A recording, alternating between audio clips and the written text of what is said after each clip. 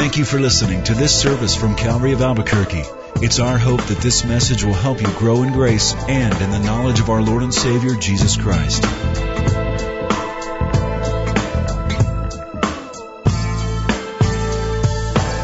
Father, as always, we are surrendered to the work of your Spirit. We believe that the Spirit of God uses the Word of God in the hearts of the people of God so that we might become mature. Give us ears to hear.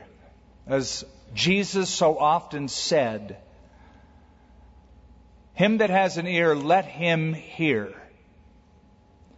And so, Father, we pray that we might be among those who hear. In Jesus' name, amen. A word about She Presses On conference. It's going to start in a couple days. We do a lot of conferences around here, and they're big events. It's sold out. There's no more room left. This whole place, every seat is going to be taken.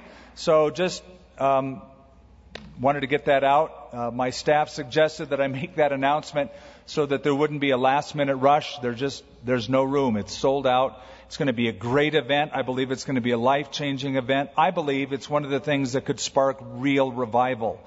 I know what the speakers are going to be dealing with, and it's going to be powerful. Matthew chapter 24. If you've ever taken a tour to Israel, and by the way, how many of you have gone to Israel? Could you just raise your hands up? Wow, that's awesome. A lot of you have. Well, then you know that one of the highlights of the trip is when we take the bus to the Mount of Olives, and from the Mount of Olives you look over the city of Jerusalem, the Temple Mount, like the picture that showed Joel Rosenberg just a moment ago. That was in the background. It takes your breath away. You see that picture and it's just, that's it. It's in front of me. That's where the temple stood. It's an amazing sight. In some of the rabbinical writings known as the Midrash, there's a saying that goes like this: the land of Israel is at the center of the world. Jerusalem is at the center of the land of Israel, and the temple is at the center of Jerusalem.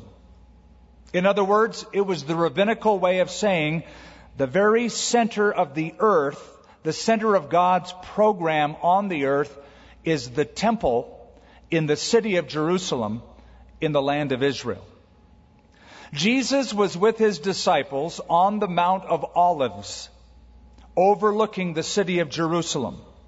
At that time, there wasn't a golden dome called the Dome of the Rock. There was a temple that stood, the Jewish temple. And they were overlooking from the eastern side across the Kidron Valley. They were looking over the city of Jerusalem, packed with millions of people who had been there and were there for the Passover season. And they're realizing this is the center of God's prophetic program. Now let me give you sort of a four-fold or four-pointed outline of the city itself. Jerusalem is the geographic center of the earth biblically. The geographic center. Now I know we grew up in American schools, and so we thought America was the center of the world. That's what the map shows. When you see a world map, America is right in the middle. But the prophet Ezekiel, in Ezekiel chapter 5, verse 5, God speaking, God says, "See, I have set Jerusalem in the midst of all of the nations round about." God said it's the center. It's the center of the earth biblically. The geographic center. Number two, it's the salvation center of the world spiritually. There's no other place in the world where God purchased the salvation for the world except Jerusalem. Right outside the Damascus gate at a hill called Golgotha, Calvary, is where Jesus' cross stood. And it was there in Jerusalem where God made that transaction of salvation.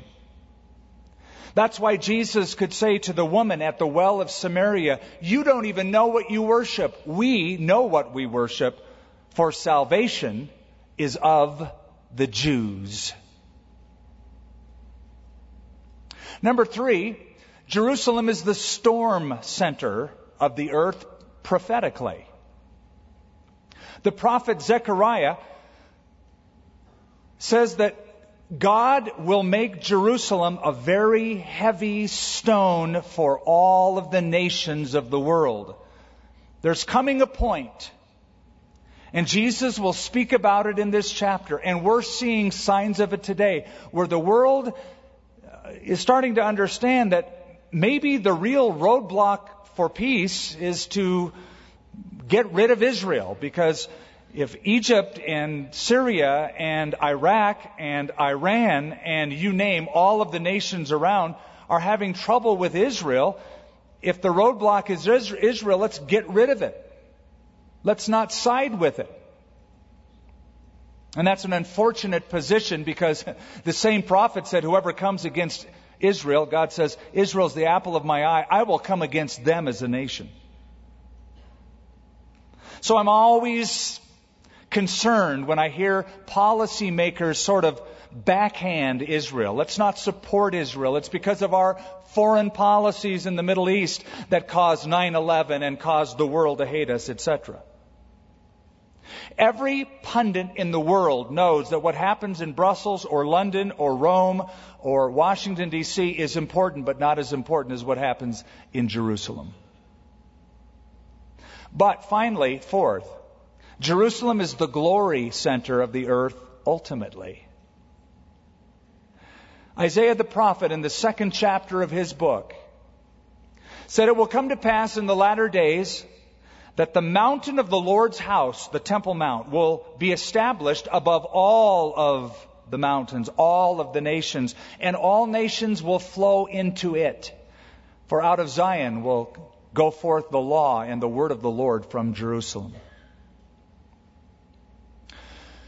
We are on Jewish ground in Matthew 24. We have to see it through Jewish lens, not a Baptist lens, not a Presbyterian lens, not a Calvary lens, a Jewish lens. You're going to read things like Judea, Sabbath, the inhabitants of the city. It's all about what is going on in Judea, Jerusalem, and the land of Israel. It is called the Olivet Discourse simply because Jesus tells his disciples this chapter on the Mount of Olives, hence Olivet Discourse. He is speaking of the future of Jerusalem, the future of the Jews, the future of the world, and his future coming. So in verse 1, Jesus went out and departed from the temple, and his disciples came up to show him the buildings of the temple. Now, Mark tells us in his gospel that the disciples were just like dropping their jaw, like guffawing over the temple. Like, check this out. Look at these stones. This is enormous. It's monumental. It's beautiful. I'll tell you why in a moment. And then Jesus said to them, verse 2, "Do you not see all these things, these stones, that gold, this structure, this layout? Do you not see all these things? Assuredly I say to you, not one stone shall be left here upon another that shall not be thrown down." Understand something. 2,000 years ago, in the Jewish mind, the temple was the evidence of God's blessing upon them. As long as the temple stood, it was to them a sign that God was on our side. He is still with us. His presence is here. And they saw the temple that way. Now get this. They began building the temple in Jerusalem around 20 BC, and it wasn't finished till about 64 AD. Over 80 years. It took 18,000 men over 80 years to build. Imagine, for some people, their entire life and their sons' lives were building this temple. Some believe that the temple never really was completed when it was eventually destroyed. When we speak of the temple, we're speaking of a mountain with a complex, The mountain that has a peak was leveled off with a retaining wall. Fill dirt was put in to make a 36-acre complex. 36 acres. Now, I mentioned that retaining wall. On the southeast, and I could show it to you today, the southeastern part of the Temple Mount, there was 158 feet from the very top, called the pinnacle of the temple, to the bottom of the Kidron Valley. And it was in that area where Satan took Jesus and said, jump, because the scripture says he will give his angels charge over you to bear you up, lest you dash your foot against a stone. That's the pinnacle of the temple area, an enormous complex. Now, you have this 36-acre flat area that levels off atop of a mountain, Mount Zion. And then you have the temple itself, which was 90 feet taller. If you look up and see the pinnacle of this ceiling, you're looking at about 32 feet. Go 3 times the peak of this building, about 90 feet, and that's how tall the temple itself was above the Temple Mount. It was made of white marble, and a gold cornice was placed on the very top of it. The Babylonian Talmud says, he who has never seen Herod's temple has never seen a beautiful temple. It was absolutely magnificent. Some of the stones, and I could show you some of them that are left in that retaining wall, not the temple, it's gone, that weigh 400 tons. And it's always a mystery to people. How did they move that stone there?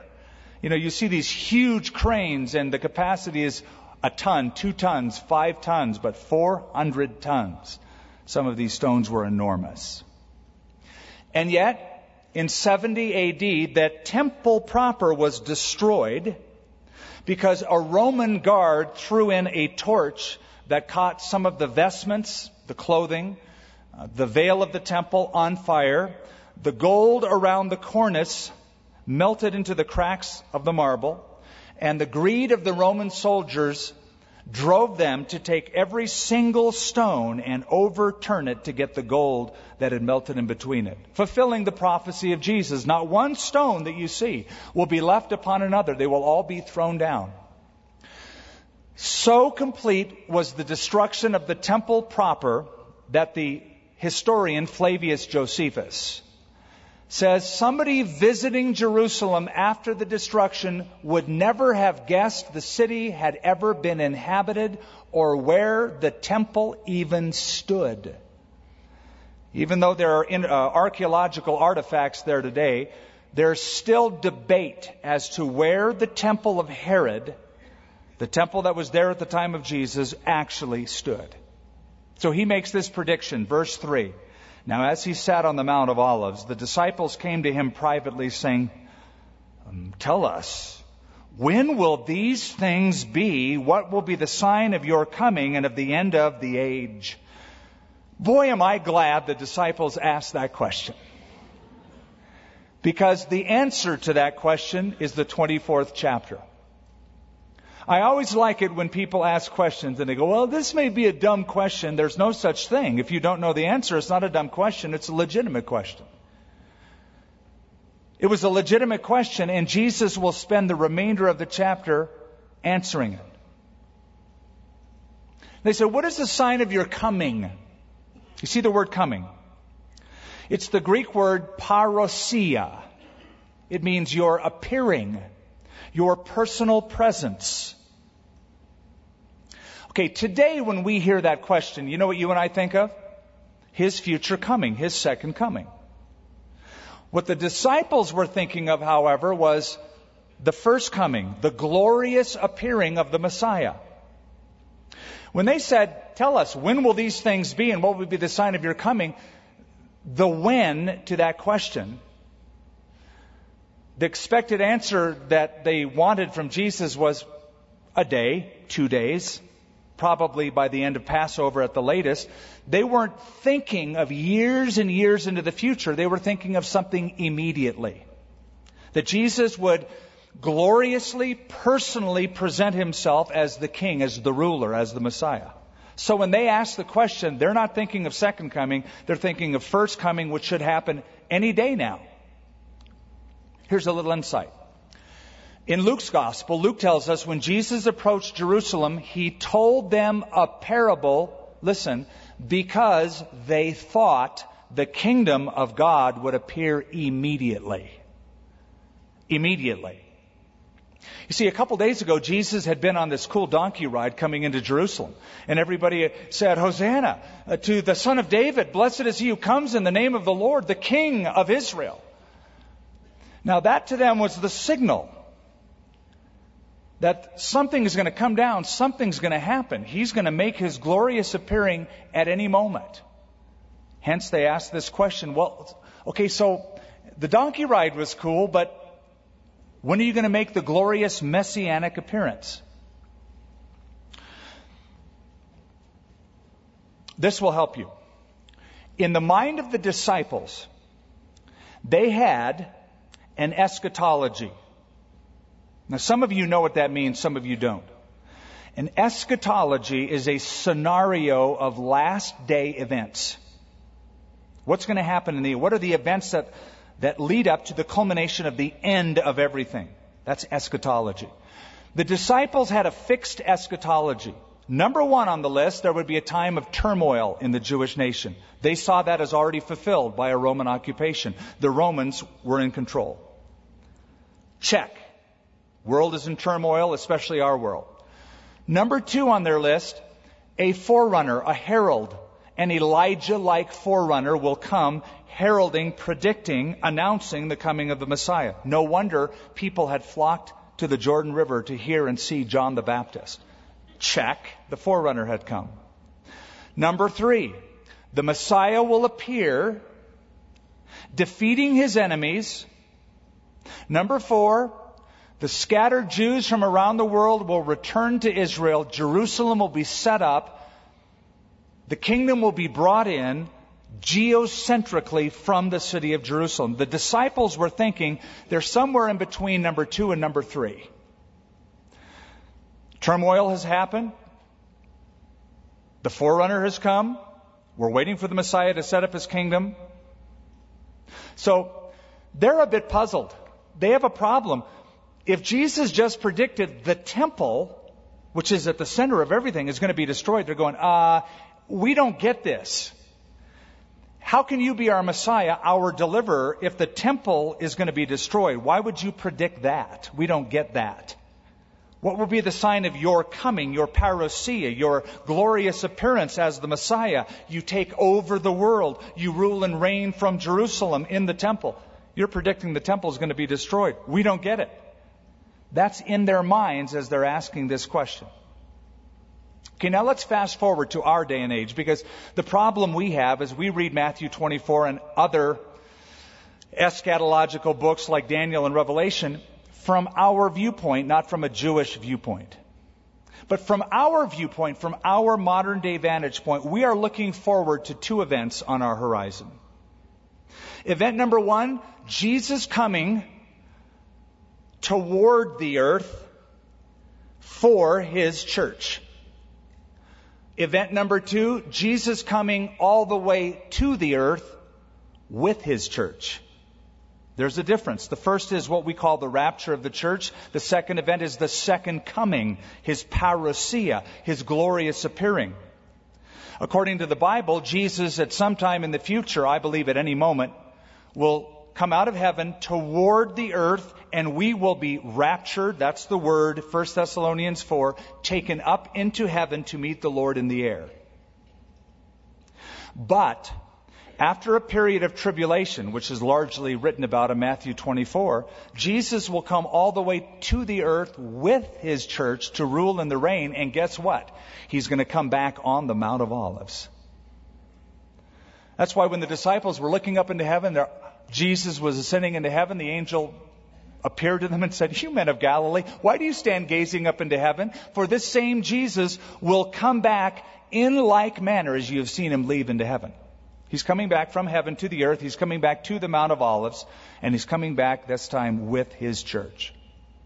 So the focus of Matthew 24 is not the rapture, but the second coming and the events that happen in Jerusalem principally, but all the way around the world, but principally in Jerusalem for those end-time believers, Jewish believers, that culminates in the second coming of Christ after the tribulation period. So verse 4, Jesus answered and said to them, "Take heed that no one deceives you.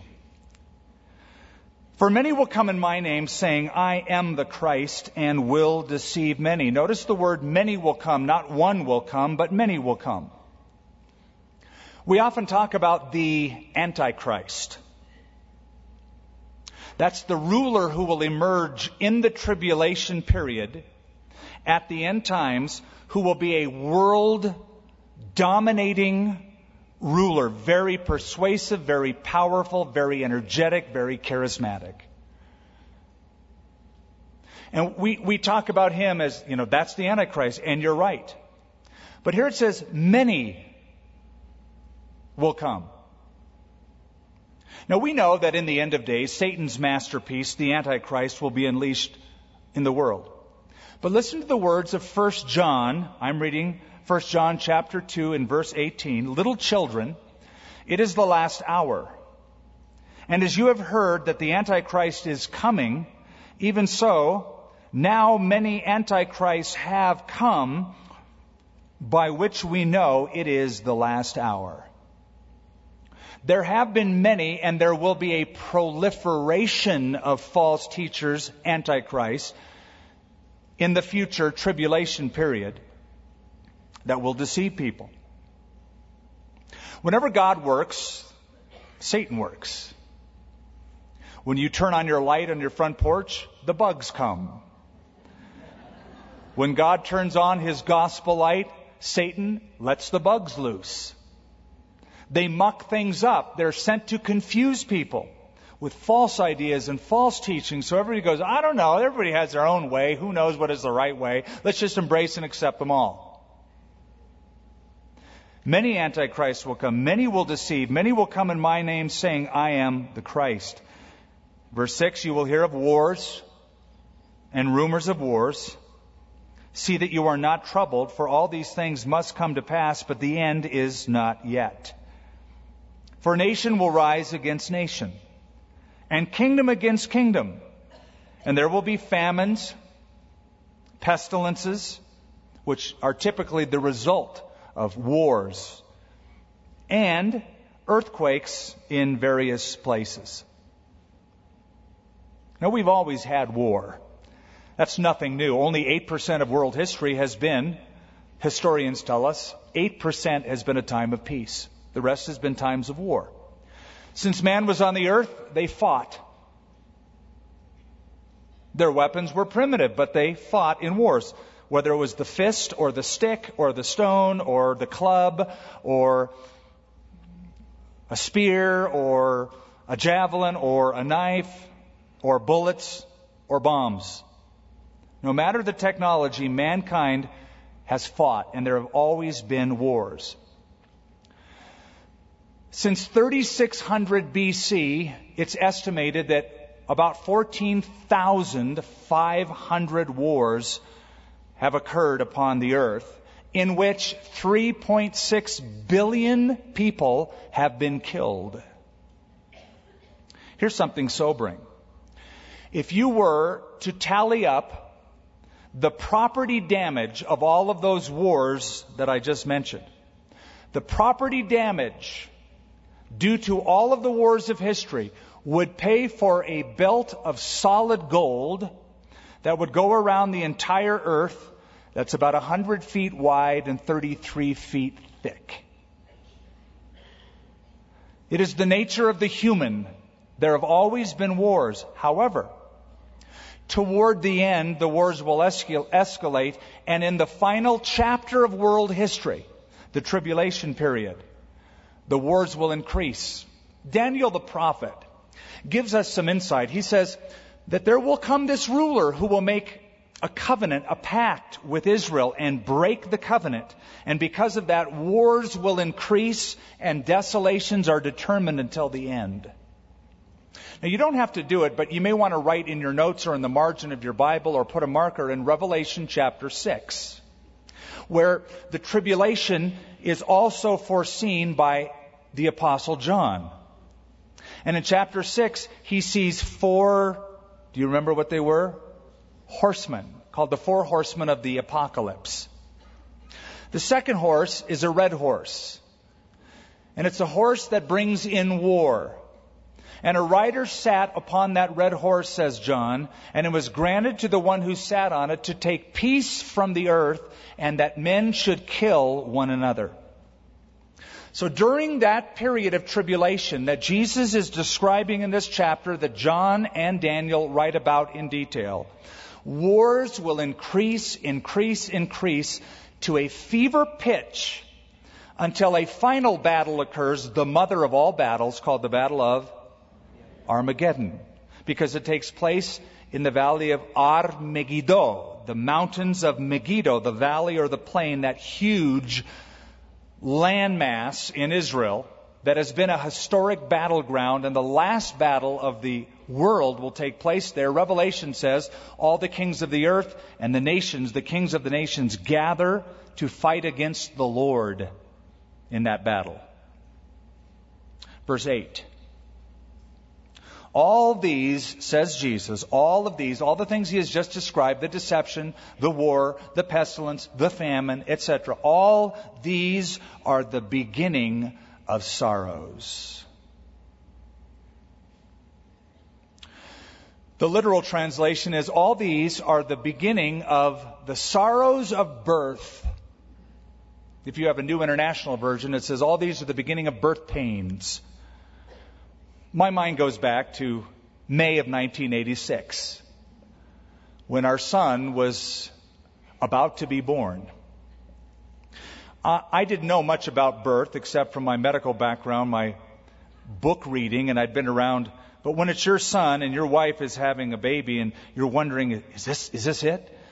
You discover that all pregnancies have a certain amount of pain and certain amount of contraction.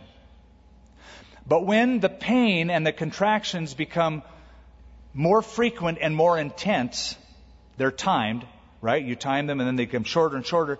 That is the signal. Those birth pains, those contractions, the frequency and the intensity, that's the sign. This is it. And so you get all excited when the beginning of birth pains happen and the doctor says, come to the hospital. The contractions have been timed. I think this is it. You're dilated. Come on in. You're going to have birth soon. So the birth of the new coming kingdom age will be preceded by the pain and the sorrow and the contractions of the birth pains of the tribulation. And though we've always had wars and we've always had deception and we've always had earthquakes and we've always had pestilence and we've always had famine, when those things become more frequent and more intense, you know the time is very, very short. So you read the book of Revelation and you see the contractions. You see judgments, 7 seal judgments, 7 trumpet judgments, 7 bowl judgments. And then after that, it's that mother of all battles. And Jesus comes back to the Mount of Olives and he brings in the glorious kingdom age that is predicted. Verse 9, then they will deliver you up to tribulation. Mark the word. They will deliver you up to tribulation and kill you, and you will be hated by all nations for my name's sake. Then many will be offended, will betray one another, will hate one another. And then many false prophets will rise up and deceive many. Now I have a question for you. When Jesus says in verse 9, they will deliver you up to tribulation, who is the you that he's speaking about? It can't be the disciples. It can't refer at all to the disciples because they never were around to see the things Jesus speaks about in Matthew 24. They don't see, for example, enduring to the end of the age of the tribulation, verse 13. The disciples that Jesus was addressing at this moment, they never saw worldwide evangelization, as mentioned in verse 14. The disciples that Jesus was speaking to never saw the abomination of desolation predicted in verse 15. Those disciples that heard this message, they never saw the stars fall out of heaven and the sun lose its light and the heavens go dark, as predicted in verse 29. So when he says you, he's not speaking to those disciples. He's speaking, the you are referring to the end time believers who will see the events in the tribulation period. Those believers at the end time who will be around to see the events of the tribulation go, whoa, wait a minute, Skip. I thought you taught us that there is a rapture coming before the tribulation. So if believers are raptured before the tribulation, how do you have believers in the tribulation? Answer, God will save more after the tribulation begins. That's how. And I'll show you how that works in just a moment. Verse 12. God bless you. And because lawlessness will abound, the love of many will grow cold. But he who endures to the end shall be saved. Now that doesn't mean that if a person endures the tribulation, that he'll earn heaven. That by enduring the hardship of the tribulation, that he'll be saved. It doesn't mean that. You're saved by Jesus and Jesus alone. It simply means the endurance of a person during that period is the proof of salvation. In other words, those who are saved will endure to the end. That's the idea. It's the proof of it. He who endures to the end will be saved. Now let me give you a twist. There's an interesting thing about any kind of tribulation, any kind of suffering, any kind of trials that we all experience. It's interesting that your ability to endure trials, tribulation, pain, and suffering, your ability to endure them is produced by the trials. You go, oh, I hate that. You mean that I have to go through suffering and trial and hardship to learn what it's like to endure it? Exactly. You can't just read a book and go, got it wired. I learned about it in my quiet time. I'm ready to go. No, you have to go through the thick of suffering and tribulation, and that experience gives you the ability to handle it. That's why Paul in the book of Romans says not only this, but we also glory in tribulation, knowing that tribulation produces patience or perseverance. And perseverance produces character, and character produces hope. So it's the tribulation that produces the ability to endure tribulation. Seasons you, strengthens you. I've always enjoyed the story of the young minister just starting out in the ministry who went to an older minister who had preached that night. And the young minister said, Pastor, would you pray for me? I'm an impatient young man. Would you pray that God would give me patience? The older gentleman smiled and paused. He said, sure, if that's what you'd like. Bowed his head and he said, Father in heaven, I pray that you would send this young man hardship, tribulation, suffering and pain in Jesus' name. And the young man said, whoa, wait. I didn't ask for that. I asked that you pray for patience. And then he quoted Romans chapter 5, tribulation worketh patience. You want patience, you want perseverance, you go through suffering. Jesus predicted it. You know, maybe we should be praying for stronger backs rather than for lighter loads. How about it? Oh, Lord, I hate this. Just take it away. Make my way smooth. Boy, if your way was always smooth, you'd be the most worthless, flabby, have no root at all kind of a believer there was. It's when you go through it and you stick with it. Because sometimes the only way out is through. Even though I walk through the valley of the shadow of death, said David. We don't pray for that. We don't say, Lord, take me through. We say, Lord, airlift me from mountain to mountaintop experience. I don't want to go through the valley. But the only way out is through. Go through.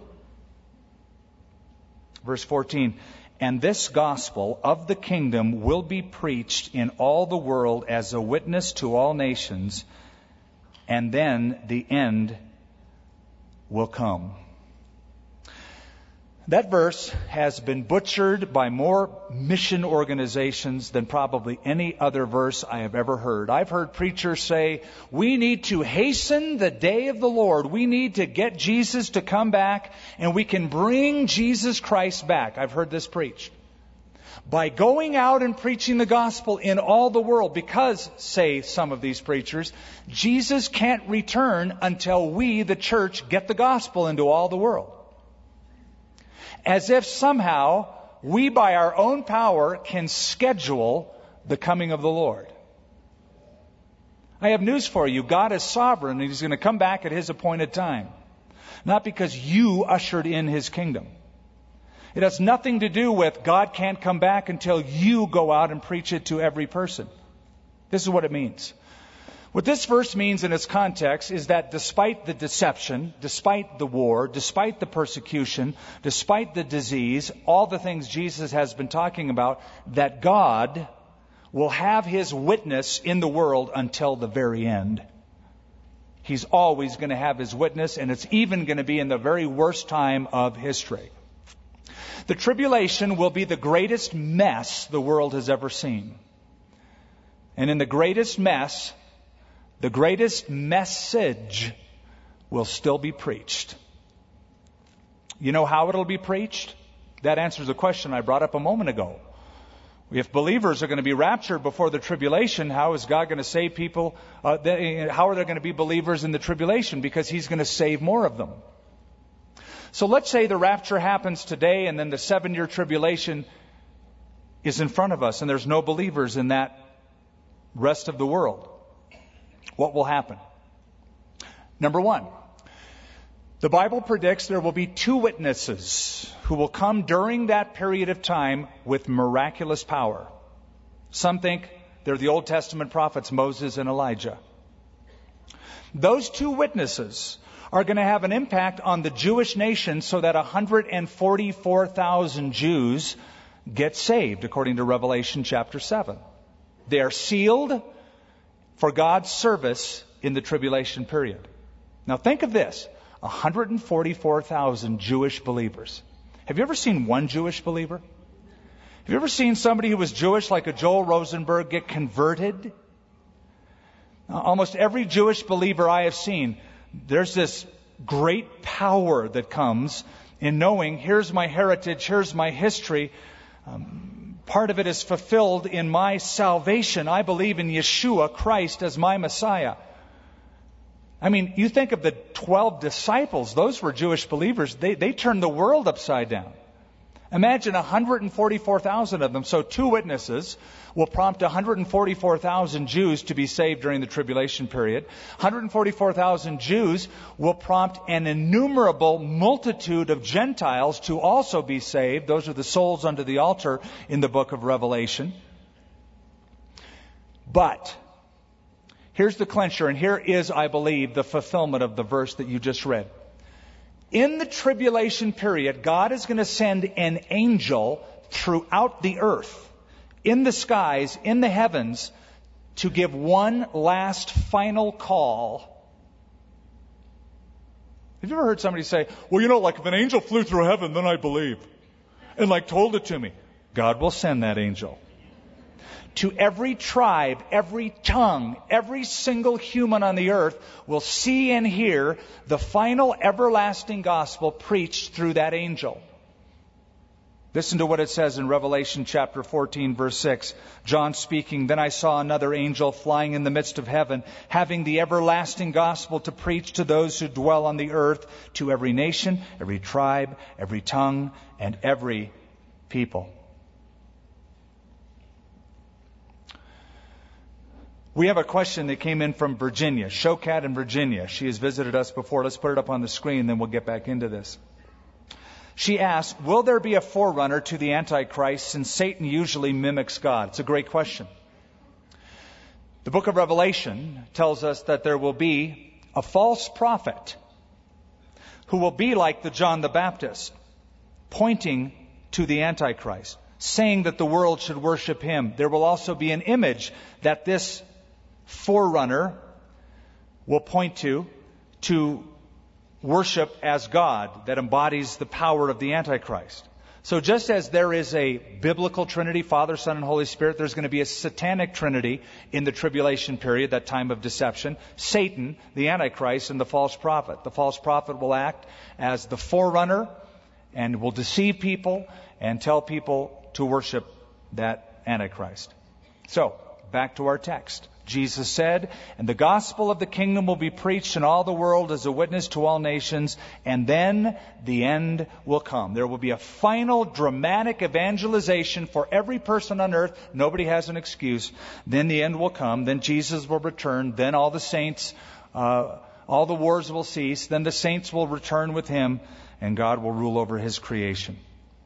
Therefore, verse 15, when you see the abomination of desolation spoken of by Daniel the prophet, standing in the holy place, that is of the temple. Whoever reads, let him understand. Then let those who are in Judea flee to the mountains. Let him who is on the housetop not go down to take anything out of his house. Let him who is in the field not go back to get his clothes. But woe to those who are pregnant and those who are nursing babies in those days, and pray that your flight may not be in the winter or on the Sabbath. Okay, now, you still with me? Verse 15, when you see the abomination of desolation as spoken of by Daniel the prophet standing in the holy place. 3 times in the book of Daniel is mentioned this phrase, the abomination of desolation. Now, he describes what that means. Daniel describes it as the taking away of the daily sacrifice in the Jewish temple and replacing that sacrifice with an abomination, some image of false worship. Now let me take you back in history. You've all heard of Alexander the Great. Do you know that Alexander had a dream? His dream was to spread Greek culture and language throughout the entire world, and he really almost was successful. He basically conquered the known world during his lifetime. He died, however, at a young age in Babylon. He was drunk that night. He was crying out that he had conquered the world and there was nothing left for him to conquer. And he died. Before he died, a question was posed to Alexander the Great on his deathbed. To whom shall your kingdom go? His answer, give it to the strong. So the kingdom of Alexander the Great was divided between 4 of his generals. Cassander, Lysimachus, Ptolemy, Seleucus. Still with me? Cassander took Macedonia and Greece. Lysimachus took Thrace and Asia Minor. Ptolemy took Egypt. Seleucus took the Asian provinces, including Syria. Let's focus on that last one, Seleucus. From Seleucus, the 4th general of Alexander, came a kingdom called the Seleucid Empire, if you remember your history, if you took that. The 8th king of the Seleucid dynasty, the Syrian dynasty, was a guy called Antiochus IV. Antiochus IV gave a name to himself, Antiochus Epiphaneus, the illustrious one, or God made manifest. He believed that he was the embodiment of Zeus, and he demanded to be worshipped. In 168 BC, Antiochus IV, Antiochus Epiphanes, surrounded Jerusalem and attacked it, killing 80,000 Jews, selling 40,000 Jews as slaves. He went to the temple. He tore down the altar of sacrifice. He proclaimed this temple is a temple to Zeus. He put an image of Zeus in the temple and demanded it be worshipped. He took away the daily sacrifices. He took a pig, a swine, the unclean meat of the Jews would, you know what that is to them. Unclean. He killed a swine, a pig, in the temple and spread its juices all over the temple. When that happened, the Jews knew that that is what Daniel predicted. Or at least in part. That was the abomination that causes the temple to be desolation. The sacrifices have been replaced with an abomination. They called that the abomination of desolation. Okay, stop there. That's been fulfilled. But Jesus, after it was fulfilled, long after it was fulfilled, says, when you see the abomination of desolation spoken of by Daniel the prophet. So from Jesus' perspective, though it had been fulfilled in part historically, there was a greater fulfillment in the future. It was yet future. When you see, future tense, the abomination of desolation. Now I have a question for you. Has there ever been, since Jesus predicted, an abomination of desolation? No, there hasn't. Yes, the Romans destroyed Jerusalem and destroyed the temple, but they did not put an idol in it and demand before they destroyed it that the people worship it. But Jesus predicts that there will stand in the future a temple, and the last world ruler, according to Daniel, will reenact in those temple courts what Antiochus Epiphanes, or Antiochus IV, the 8th Seleucid king of that dynasty, did to the Jews in times past. How do I know it's yet future? Because listen to what Paul writes in 2 Thessalonians chapter 2, verse 4, concerning the Antichrist, the man of sin, who opposes and exalts himself above all that is called God or that is worshipped, so that he sits as God in the temple of God, showing himself that he is God. So in the future, expect at some point a temple to be built in Jerusalem, so that the Antichrist, the man of sin, in the future, in the tribulation, will perform on a greater level, a worldwide level, what Antiochus Epiphanes did in 168 BC. Now here's what's interesting. There hasn't been a temple. Since the Muslims, or since it was destroyed by the Romans, the Muslims have a golden domed shrine of the book on top. But there's an interesting group of people that are called the Temple Institute in Jerusalem. And if you were there with us on our tours, we've taken you there. The Temple Institute believe in the God-given right of the Jews to build a temple. They're just waiting for the right time. They are already have priests that have been trained for the priesthood. They have the vestments of the priesthood. They have many of the implements ready to put in the temple, made to spec. They already have a Sanhedrin in place, a Jewish governing body. And they're waiting for the right time for the temple in the future to be built, not knowing that they'll be fulfilling the scripture of Daniel and Jesus and Paul, that it will be the Antichrist temple that he will make desolate. But it's all coming. You can see it happening before your very eyes.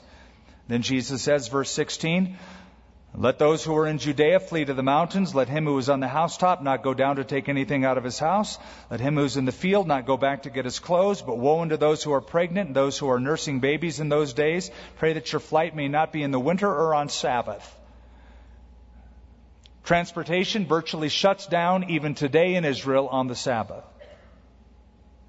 It's not a good day to get around. You notice that the language here is localized. It is geospecific.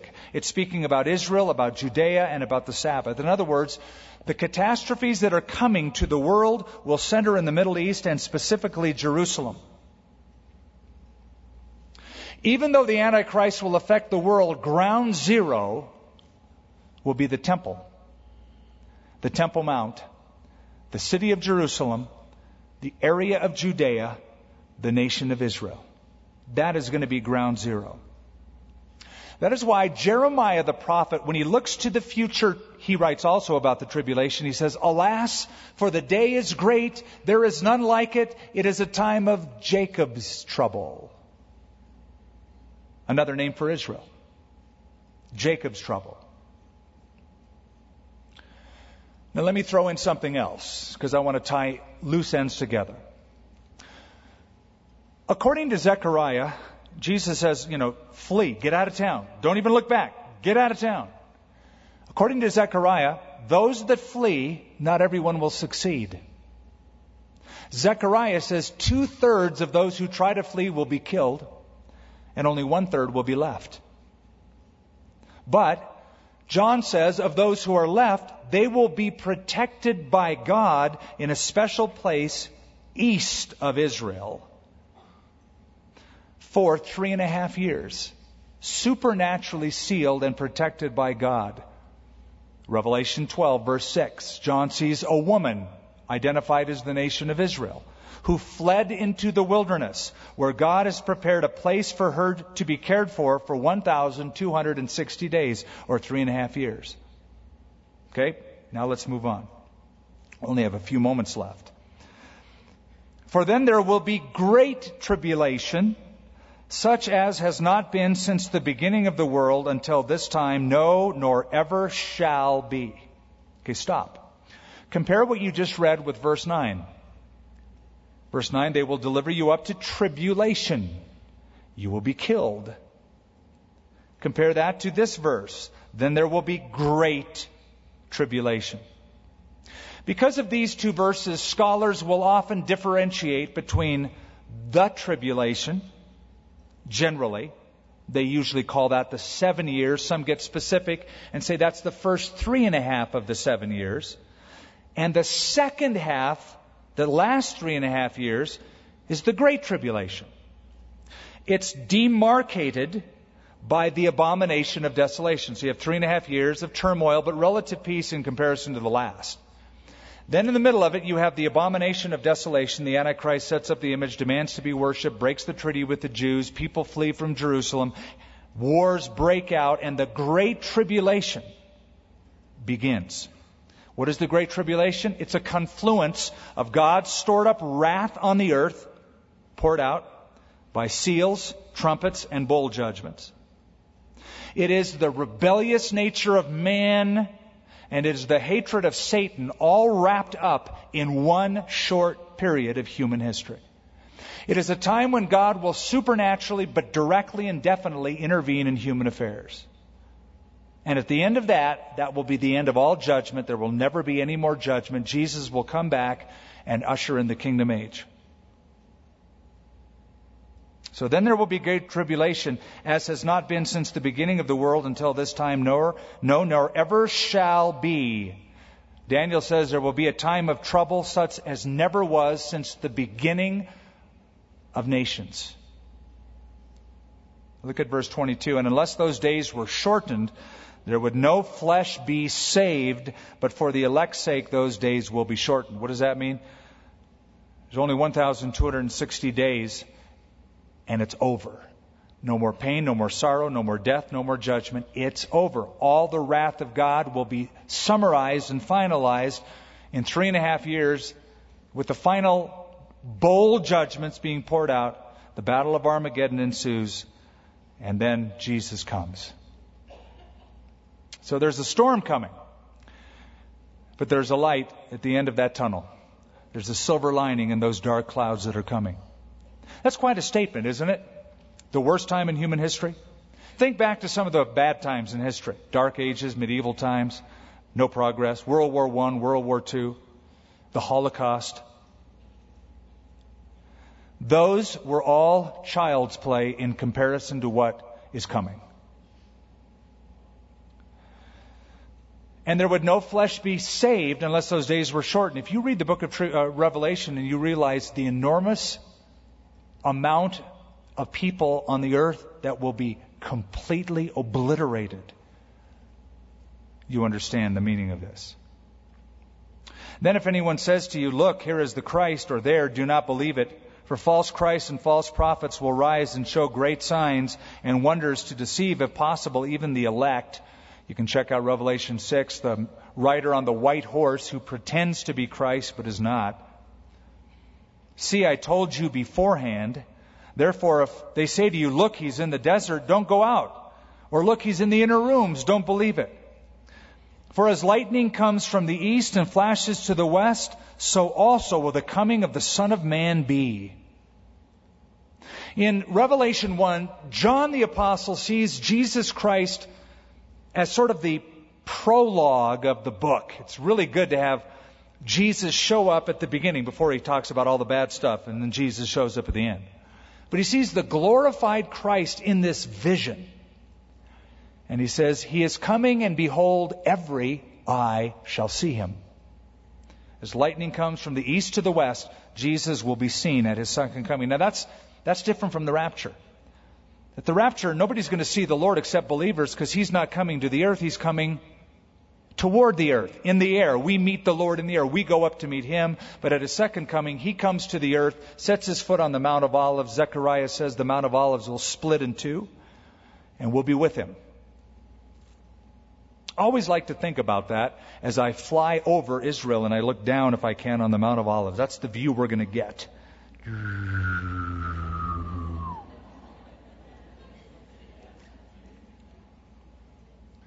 For wherever the carcass is, there the eagles will be gathered together. Whenever there's a decaying corpse, a corrupting carcass, the birds of the air swarm around it. There will be the corruption on the earth because of the wrath of God, the hatred of Satan, the rebellion of man, and God's judgment, represented here by the eagles, circulating around. There, verse 29. Immediately after the tribulation of those days, the sun will be darkened, the moon will not give its light, the stars will fall from heaven, the powers of the heavens will be shaken. We're talking about the end of the very end, before the kingdom age, the millennium. Then the sign of the Son of Man will appear in heaven. That's Revelation 19. And all the tribes of the earth will mourn when they see the Son of Man coming on the clouds of heaven with power and great glory. It will be the ultimate oops, the ultimate uh-oh, the ultimate oh man. The second coming of Jesus Christ will be a shock to the unbelieving world. You know why? Because when He comes back the second time, He's not gentle Jesus, meek and mild. He's giant Jesus, mighty and riled. He comes in judgment and with a sword to execute vengeance and judgment on a world that rejected Him after numerous years of preaching and mercy and grace, and their refusal to repent, even an angel proclaiming God's gospel. And so He will bring the end, and He will come on the clouds of heaven with power and great glory. And there's more, but it's going to have to wait till next time. Father, we anticipate, we look forward to Your coming. And even before the coming of Christ to the earth, we look forward as Your church to Your coming for the church, where we meet the Lord in the air, and so we will ever be with Him. And the words of Paul ring true today when he said after that, wherefore comfort one another with these words. The comfort for us is that your plan includes us. And we look forward the blessed hope of the coming of our glorious God and Savior, Jesus Christ, for us. That doesn't mean that we're going to go through life unscathed. Jesus said, in this world you will have tribulation, but we know there's a difference between the tribulation of the world and the tribulation that comes from heaven, from You, in terms of judgment. Give us grace, Lord, to face the suffering, to have the patience and the perseverance. Sometimes, Lord, we feel the trials are too much. But we know that You won't give us more than we can bear. You will give us a way of escape. And sometimes the way out is through. Give us strong backs. We pray not for a lighter load as much as the strength to endure. Give us a steady hand as we hold a full cup of trial and suffering. I know many in this fellowship are hurting, struggling, dealing with deep issues. You know all about them. Bring Your comfort. Bring Your hope. And finally, Lord, we would pray for those who maybe have said no to You for a long time. They've heard the message. They know about Jesus. They've been to church services. They've seen altar calls. But they themselves haven't yielded or surrendered their life to Christ. I believe there's some who are here tonight. To them, it's all been about, well, I have a Bible and I go to church and I'm a pretty good person. But they haven't surrendered their life to you yet. Lord, when we hear from Joel the things that are going on in this world, and when we read your word about what Jesus said and Zechariah said and Daniel said and John said and Jesus said, that there is coming a time of unparalleled suffering and judgment before the final end of the world. We see what's happening as predicted by the prophets. I pray that you would wake some up. Wake us up. To be right with you. To walk in holiness, in righteousness with you. To come to the cross and be forgiven by you. To not play church any longer. To not hide in the shadows any longer. But to give their lives to Christ. And we pray that you would do that right here, right now. As your head is bowed and your eyes are closed as we're closing this service. If you're here, but you have never really personally surrendered your life to Christ. Or maybe you had some religious experience, but you're not walking with Him. You're not walking in obedience to Him. And you want to turn from that. Get right with God. Have your sins forgiven. And have your name written in the Lamb's Book of Life. And be ready for Him to come. I want you to raise your hand up. Just raise it up so I can see it. I'd love to pray for you. I need to know who I'm praying for. God bless you. Right toward the middle. Anyone else? Raise it up. Yes, to my left. I see your hand. Raise your hand up. Anybody else? Right there toward the front in the middle. Anyone else? Hand up. In the balcony, thank you for waving your hands around. I see your hand. Again to my left. Anybody else? Anybody in the family room?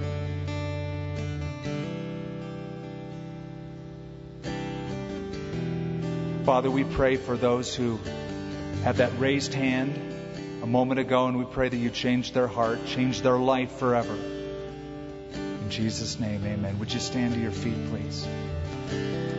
We're going to do this quickly. As we sing this final song, I'm going to ask you to get up from where you're seated in the balcony, in the middle, in the front. Find the nearest aisle and stand right up here. I don't want to belabor this or make it long. As we're singing this final song, you get up and stand right up here. I'm going to lead you in a prayer to receive Christ. If you raised your hand, or you almost did, or you didn't quite have the time, or I didn't see you, get up and come right now. Jesus called people publicly. I'm calling you out right here, right now, publicly. Get up and come as we sing.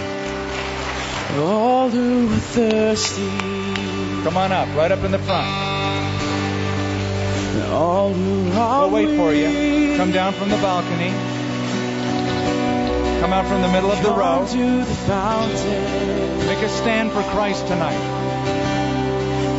Heart in the streams of life, let the pain and sorrow make a clean break. Washed away in the ways of His mercy. As deep cries out to deep, we sing, come to Jesus, come. Anyone else? Come quickly. Don't wait any longer on this. Come to Jesus, come. Come to Jesus. He's called you for a long time. Saying, I want to give you everlasting life. Jesus,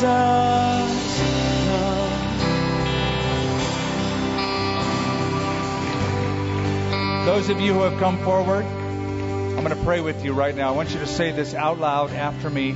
Say these words from your heart. Say these words to God. Let's do business. Lord, I give you my life. I know I'm a sinner. Please forgive me. I believe in Jesus, that He died on the cross, and that He rose from the dead, and that He did it for me. I turn from my sin. I turn to you as my Savior. Fill me with your Holy Spirit. Give me power to live for you. In Jesus' name. Amen.